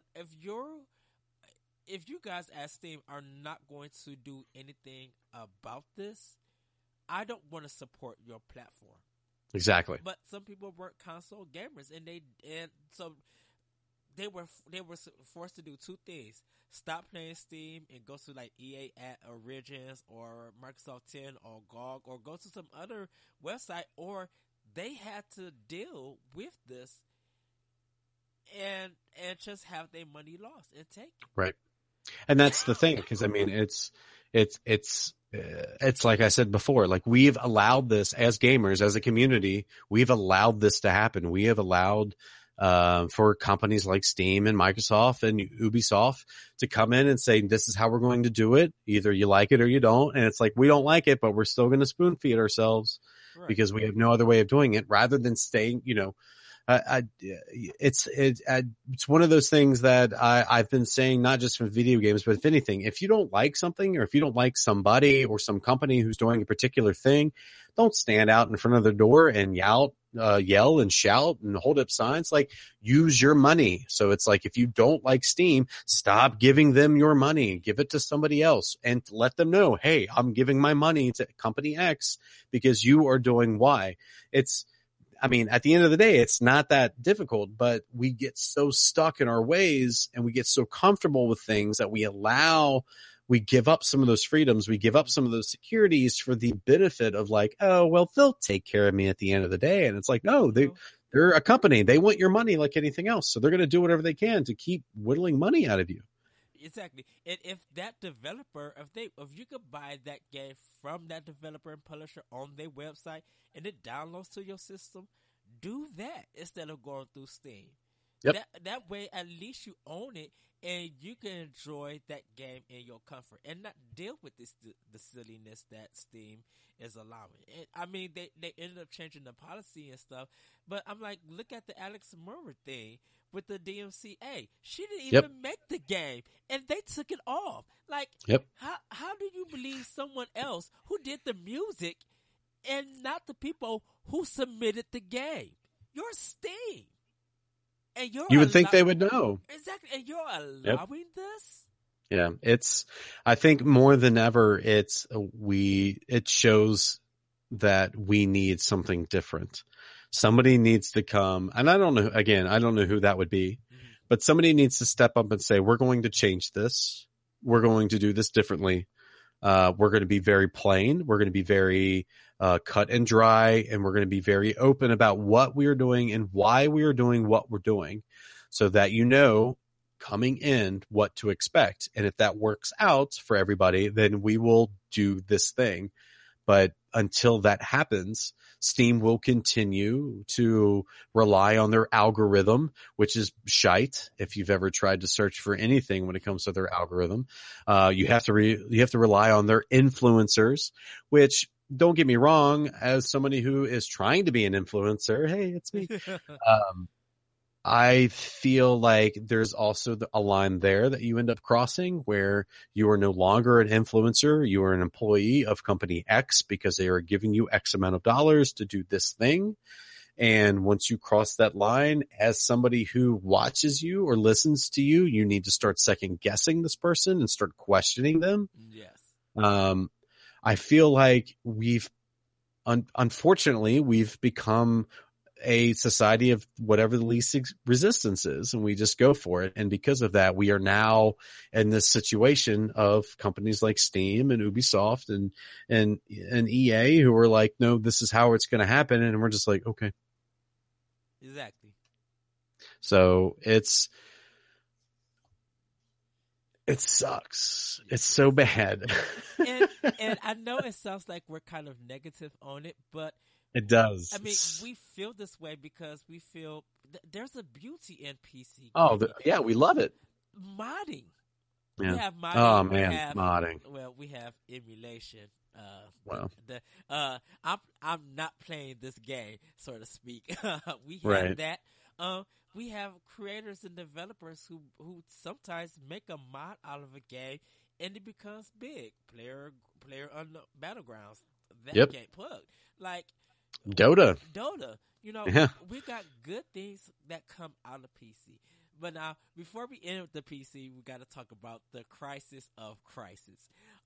This is a game by Crytek, first-person shooter, and this is kind of probably the first game that, regardless of what, even the best graphic card could not run this game. It could probably run it now, but when it was released, what was their thinking? Man, I don't know. So it was an interesting news article when it came out. It was the play the game that nobody can play because they developed the game that nobody could play it. It was probably just, as dumb as this sounds, it was probably just a mishap from like one developer in the team who just like happened to put the specs up too high. It was like, oh, it'll be fine. But I think the more fun story there is we're going to be futuristic. Like we're going to be so amazing that the game is so amazing you can't even play it because the hardware doesn't exist. Amazing. God, you want this game so bad. Just buy this game, let it collect dust on your shelf for 6 months until the actual video card's available. Then buy that video card for $800, slap it in your PC, realize you need a new motherboard and Intel chip, spend an extra $2,000 to get to update your PC, and then put this game in and it's going to be mediocre to just okay. Yeah, we're going to be that company. Like, I feel like somebody thought that may have been a good idea. Wasn't that Katana game or? Oh yeah, George Romero or John Romero. Yeah, that craziness. Yeah. This game's gonna make you its bitch. Like, not amazing advertising. It's a terrible game. Yeah, yes. Yeah. And you could go ahead and have fun with that on the N64. Yeah, it's no good. It's no good. Just give me Mischief Makers on N64 and I'll be good to go. Just like shaking things. Yes. Someone should have shook him with that terrible game. But Crysis was just like maybe one of the biggest, craziest thing in PC. I've know like the Batman Arkham Knight, that debug. The Final Fantasy 14 when it first came out, that wasn't no good. Like they had to do a Realm Reborn. They had to fix that. Yeah, I mean, and then you got like Street Fighter 5, which they were like, oh, we get the best netcode programmers on the market, and like, all right, well, the online doesn't work, so I don't know what they're doing. But my favorite that I always go back to is the Street Fighter Cross Tekken. If you remember this debacle where it was like, oh, we've got DLC that you can pay for and download, and it's like, actually, this DLC's on the disc, so I've already paid for it, but now you're making me pay for it again. Like, I loved when that happened because I was like, ooh, how are they going to scramble around and explain this one? It's like, man, so bad. Yeah. And then Ryu came out to Super Smash Brothers and crashed the whole internet for three whole days. Yep. That Which, I mean, that's when I was like, I'm going to buy Smash Brothers because I want to see how Ryu works in a 3-button fighter, see how this works. So he works good. He works really good. Now, Cloud just destroyed the internet. Everybody was just like, what is this? Right. Final Fantasy VII, Cloud is them Smash. Oh, Nintendo Square. Y'all just got married or something. Y'all just had a baby or something. I remember I saw it wasn't technically a reveal, but it was, do you know who the completionist is? Gerard Khalil, I think is his name. I've heard of him, yeah. So he is what his name is. He just basically completes games. So he's an interesting character to watch on YouTube. He's funny. He's got a lot of friends. It's very comical. Anyway, so he got invited by Nintendo to come and look at the reveal before it was revealed to the public. So there's a camera on him, face on, and he's looking at like a tiny little TV off into the corner. And they're showing the direct basically showing that Cloud is going to be a new character in Smash, and he like blows his mind. Like he's all over the place. He's that one guy who, you know, from school who just says the same thing over and over again because they have no other way to explain what's going on because it's just like, no way, like over and over again. So it's like, I'm watching it and I'm laughing because it's comical. And it's like, oh, okay, so something interesting is coming with Smash. But like, you start thinking like, okay, well, I know this guy pretty well. At least I think I do from YouTube. You know, how much do you know somebody from YouTube? But it's like, why would he flip his lid on something like this? It's only Smash Brothers. Like, what could the character be? So it's like, it was like this big, like 3 or 4 day reign on his forum of like, oh, could it be character A? Could it be character B? Like, why would Gerard's only acted like this in a couple of other games? So it's got to be one of these characters, like blah, blah, blah. So like, that made it more interesting to me. And like, when I actually got to play as Cloud, I was like, he's all right. Like, I'm still going to play as Diddy. Like, Diddy's my character. So I'm just going to, yeah. It was just a big thing because it was just shocked that Square Enix would bring someone big as Cloud. Right. Smash. It's just like, yeah, because it's like, why? I mean, what else has Square done in the past, I don't know, 15 years? Where they were like, you know, nudging elbows with another developer, another publisher, just saying, hey, let's have some fun. Like, that's why when I look at stuff like that, it's like, hey, let's have some fun. Let's do this. Why not? You know, like, why not? You know, let's throw the lawyers out, throw the contracts out. Let's just do something wacky. Let's see what people do. You know what I mean? Like, let's go back to Nintendo and actually make some money. Right? Yeah, exactly. Yeah. Another Final Fantasy game. So. Yeah. Guess what? Final Fantasy 13 didn't sell well, but Bravely Default shocked us and put us in the black. Yeah. But there is some beauty for PC. But the most beautiful thing of video games, of course, is arcades. Like, we rambled in the beginning about arcades. But Hunter, you told us a little bit about arcades and like your history. What was so beautiful about arcades, though? What gave you that feeling that this is a different world than PC or console? Like, it was just something that I can't get in this I can't get this at home, but only in this arcade. Yeah, it's. I mean, that's exactly what it was. Like, it was like stepping into a different world. There were games that I remember playing that I will never play again because they just don't exist anywhere else, and that's a very sad thing for me to say. Yes. Because if anything about we talk about or on my podcast or on your podcast or write about or whatever it may be, it's all about, wanting to expose these games to as many people as possible, because it does bring so much joy and happiness to them. And unfortunately, there are arcade games that just don't exist anywhere else except for on arcade games. It was amazing to step into an arcade because, one, they were usually super dark, which is always mysterious. Yeah. Lots of noise, sound effects that were trying to draw you in, bright screens. But there was a certain quality that came to arcade games that you did not see on PC or console at the time. So that was the thing back in the day, was when you'd play the game in arcade and you would immediately think, okay, like, what is this game going to be like on console? So obviously the first thing that comes to mind is Mortal Kombat. Playing Mortal Kombat in the arcade is unlike any other experience you would have playing that game. Like, you have to stand there with the cabinet, with the 5 buttons and the control stick, with Johnny Cage on the side, or Raiden, depending on which version you were playing, and that weird red and yellow cabinet, like slamming the high punch button because you didn't know that characters had moves, so you just thought this was just a regular boxing game, for all intents and purposes. And it became one of those things when you would read it in EGM magazine or GamePro that Mortal Kombat was coming to console, both Super NES and Genesis.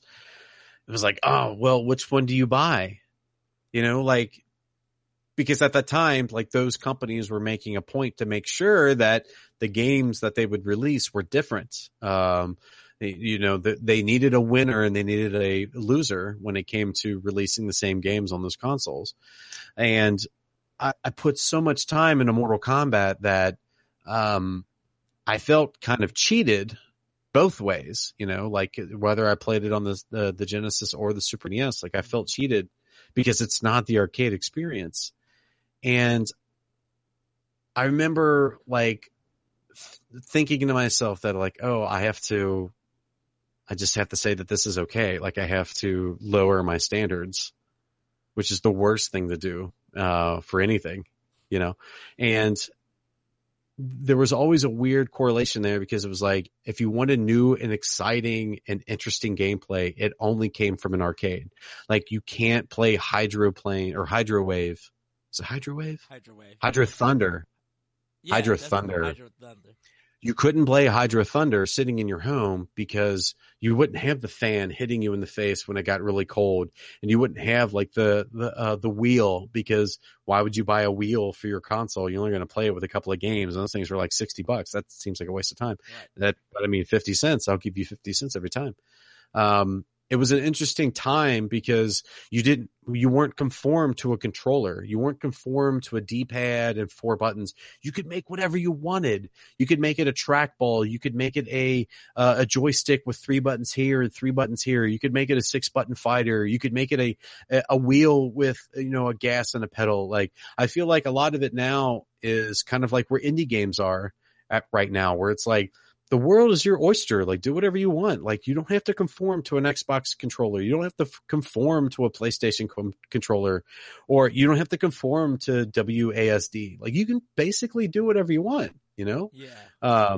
Providing you can get that draw in from the player. But, there was multiple times where I would play a game in the arcade and then go home to either play its, previous title or that title on a console and just be let down, because it just did not live up to what that expectation was.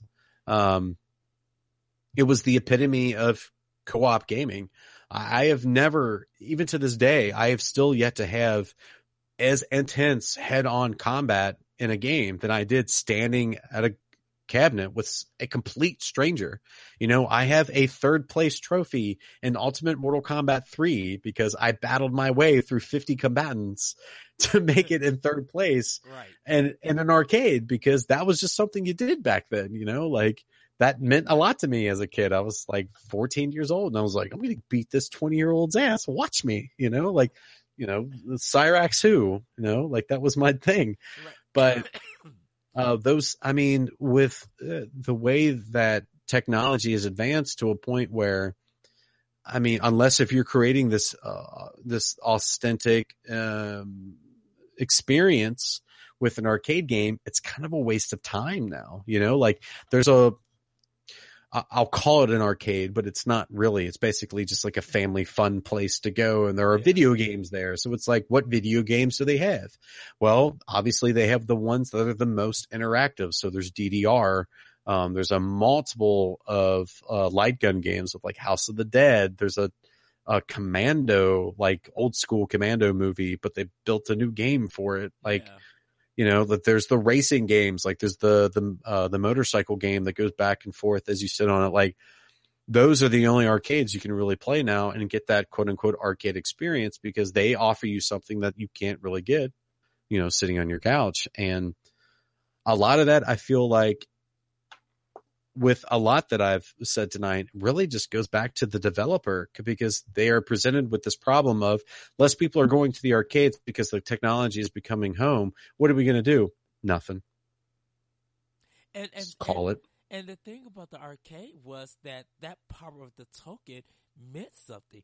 When you go to, if I could go to an arcade right now and actually play a beat 'em up game that's not going to be on modern consoles, that's what I want to do. Right. Because it's not going to not only have me connect with other players and stuff, but I don't want that game coming to consoles maybe 2 or 3 years down the line. But I want to be able to play with someone like you from Ohio, or someone from Pennsylvania, or something like that, and we be able to bring our various skills to this one game. Yep. At that one particular time. Right, and friendships come out of there. It makes you want to better your skill. And dude, Killer Instinct was popular because we were just like, well, this game is about combos and flashy combos. And there's nothing like it on the market. Exactly. Yeah, it was innovative. Yeah. And Neo Geo, you put 25 cents in, you got 4 games to choose from. Yep. And they told you how to play it at the beginning, which I always thought was neat. It was like, oh, this is what A, B, and C do? Oh, well, thank you, game. I know what I'm doing now. I'm not just randomly hitting things. There was like Japanese arcade games that we knew nothing of. But if you were able to mix Pac-Man with pinball, the heck is that happening? And it works. The arcade just offered something. And my mom, she would go shopping. And that dollar was a lifesaver to me. I treated that as like that was my wife or something. I would put it in, get my 4 tokens, and I had to make sure whatever game that I played, I was going to get some enjoyment of.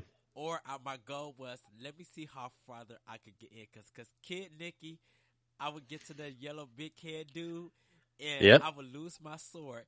But I would beat him. Be like, yes, I made progress, and then die 5 seconds into the second stage. Man, the game is so weird. Yes. So weird. Yes.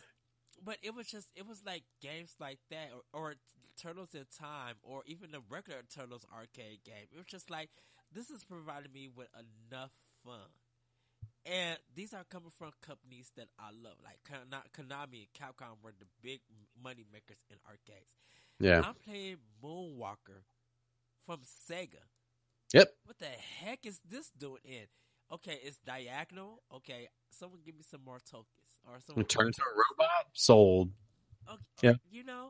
And it was just, even the Ninja Kids. Like, Tato was just making some weird sense. The Ninja Kids, a game where some kids are beating Satan and his minions. It's just like, what the heck is this satanic thing? But it's fun. And that never came to consoles until they did a title collection. Yeah. For like the PlayStation 2. Yeah. And then for some people, of course, Pizza Hut, or like you said, bowling alleys, I played Wonder Boy in a laundromat once. Dude, I played the original Ninja Gaiden, or Gaiden, or wherever you want to say it. I played Ninja Gaiden in a laundromat. Yep. before Yep. before you became the hack and slash one. And it was just like you would sit down and watch that insert coin thing over and over, and it was just tempting you to be like, "Granddad, someone give me a quarter." I just need one more. I think that's the thing, because it's like I feel like we've kind of gotten away from that. Like, so all of those things are just like great stories, like this one off of like, oh, I remember when such and such. Like, I never had that kind of story like for playing like Super Mario Kart 64, or I don't have a story like that for playing like Smash Brothers Melee, or I don't have a. Do you know what I mean? Like but I remember exactly what happened when I played Mortal Kombat 3 for the first time, or when I played NBA Jam for the first time. Like all of like those stories, those incidents in your life, like they stick with you, but like I can't remember what happened when I played Metal Gear for the last time. Do you know what I mean? Yeah. And that may not be something to do with like it being in an arcade, or me being at a certain age. Like, I'm sure there's lots of people out there that are like, oh, I have this very specific story about Metal Gear, but like, I feel like that stuff is so fleeting nowadays. And a lot of it becomes just like, we are so, like, people go on and on about like how expensive games are nowadays. And it's like, you have no idea. Like, they should be. I bought Super Mario World for $80 when it came out. Like, there were $80 games back then. Yes. Like, make no mistake, like Phantasy Star 4 for the Sega Genesis, I got for $69.99, and that was on sale. Like, the games have never been as expensive as they are today. You know, like a $60 game.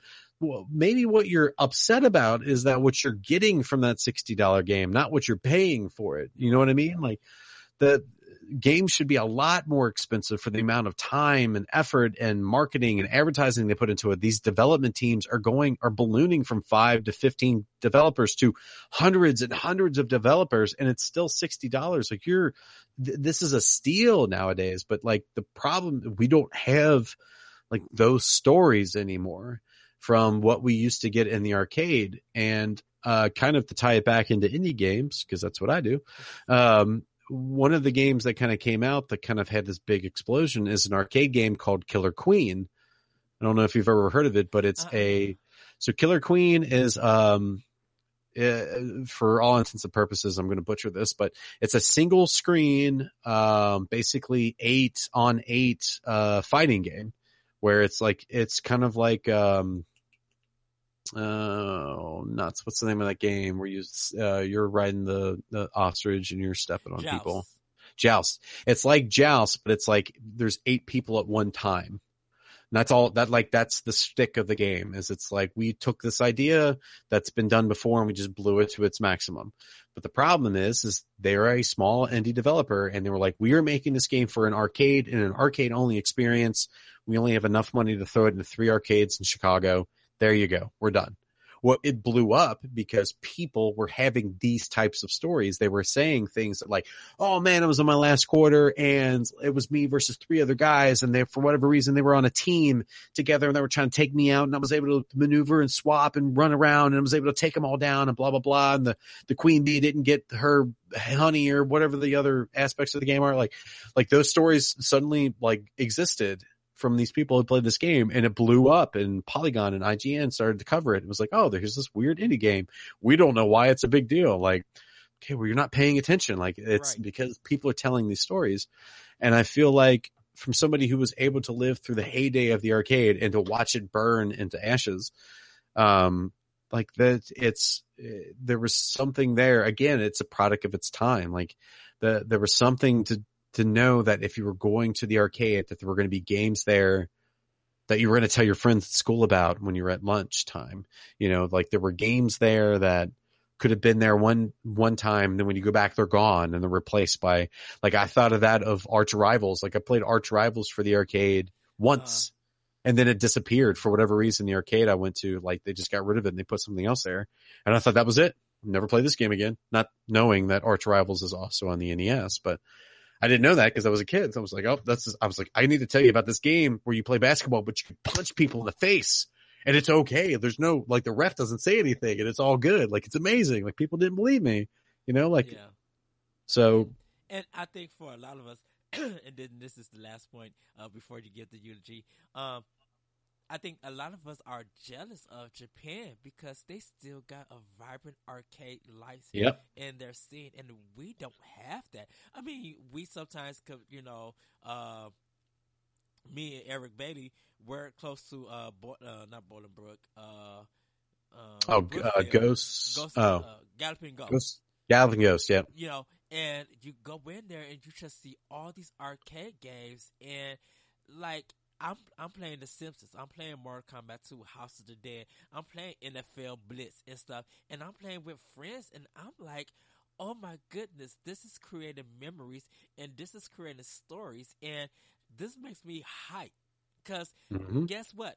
We're able to leave, go get something to eat, and our arcade experience is still with us because that's the topic of discussion. And my thing be like, oh yeah, when we get back, NBA Jam, pick whatever team you want. I got this. I know the code. And that's it. We don't do that with console gaming, or like, you know, I would love to take my nephew, and I may have to one day. I'm like, you only know Mario, but dude, you might want to play Ninja Turtles. You might want to play The Simpsons.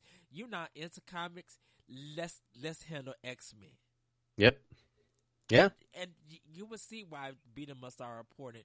Why the shoot 'em up genre like Gradius and R-Type, like you'll see why those are important. Heck, if they got Salamander or Parodius, I want to play that with you, so you can learn that this is where for a lot of us gaming started before we got into consoles and PC. Yep. So, absolutely. But now we're at the time because we're wrapping it up. Eric, before you give your plugs and stuff, or actually go ahead and plug, and then I'll let you give the eulogy. So go, Eric. Where can we find you? Sure. So all of my musings are on my website, ericmhunter.net. Any kind of like writing, podcast, videos, all of that stuff is going to show up there. My indie game, quote unquote, review site is iamericm.com. I'm on Twitter at Eric Hunter. Please tweet at me. I love talking to people. And I actually respond and have conversations with people, other, unlike other people. That's pretty much it. You can email me, I guess, if you want to do that. It's eric@iamericm.com. Twitch channel? Twitch is twitch.com/Eric M. Hunter, I think. Oh man. Let me look real quick. Should I look before? Yes, it's twitch.tv/Eric M. Hunter, which I'm getting into doing more of now that I've realized that I can do things between 10 and 1, because everybody's asleep. So it's like, ooh, what can Eric do? I've seen the indie Dark Soul game that you played. Unworthy? Yeah. I think so, yeah. Cause you had like one sword and you kept dying over and over. It was the worst. I was just like, how is he doing this? I would have cut this game off. Yeah, right. A lot of people said that actually. And they're like, why do you keep playing this? Because I was like, I feel like I could still win even though I've died 1,000 times. There's something there. There's something fascinated, and I think that's why I was typing just like, he's finding it. And I just felt like it's good when I watch you play because I feel like I'm on the couch with you, and I'm just like, pass this controller to me. Yeah, let me take over here. Let me take over. For sure. So, you guys can actually find me also on Twitter at that retro code. You can hear Optional Opinion on SoundCloud, iTunes, Google Play, and other podcast apps. Thank you guys for actually reading the Optional Opinion blog, the video games, and turning it into our episodes, our podcast episodes. I will be doing a special special. I will be doing another episode for the video games, just to kind of wrap everything up. But you can also email the show at myop2comment@yahoo.com and check out my Let's Learn series on Twitch at The Lyrical One, where I play games and actually talk about that genre and that game and kind of teach people about it. So, Eric, it has to be falling onto you. Please give us your eulogy of the video games. Okay, so we've talked a lot of bad stuff today about video games and that, just how poisonous the community can be and publishers and that. One thing that I always go back to is The Legend of Zelda. So the original Legend of Zelda for the NES taught me a lot of things about growing up and finding dreams and aspirations and goals. So if you go back and play Legend of Zelda, there's one very important thing that you realize is that you just end up where you are. You have no signposts of where to go. You have nobody there holding your hand or telling you what to do, but you decide that you want to start adventuring and you want to start discovering and learning and seeing new things. So I have lived my entire life based on that premise, is that life is an adventure. Video games are there to help you through good times and bad times. Games are there to teach you things. Games are there to tell you stories, to entertain. But ultimately, games are there to have fun with. There's a lot of terrible things when it comes to this community, unfortunately, with things like Gamergate, the amount of hate and misogyny and xenophobia and all kinds of things that just come with people in society. But the important thing to remember is that there are people like me and Eddie here, and we just love games, and we love you for playing games, and we want you to continue to play games and to have fun, and know that we are there with open arms and hugs and back rubs, which is something that I really like. And we want to make sure that you feel comfortable and safe and you have an open platform to talk, which is exactly what we are all about. So, as bad as things can get, there's always a lot of good there. So keep playing games, never stop playing games, and always have fun. And if you feel like you are in kind of a rut, just imagine that you are Link in The Legend of Zelda. There is just another path to walk down to find something else that is beautiful. Boom. And with that, everybody, we will see you later on Optional Opinion. Bye. Bye-bye. Oh, and thank you once again, Eric, for coming don't worry about it, man. Show. It's been a pleasure. Thank you so much. Until next time, everybody. Bye.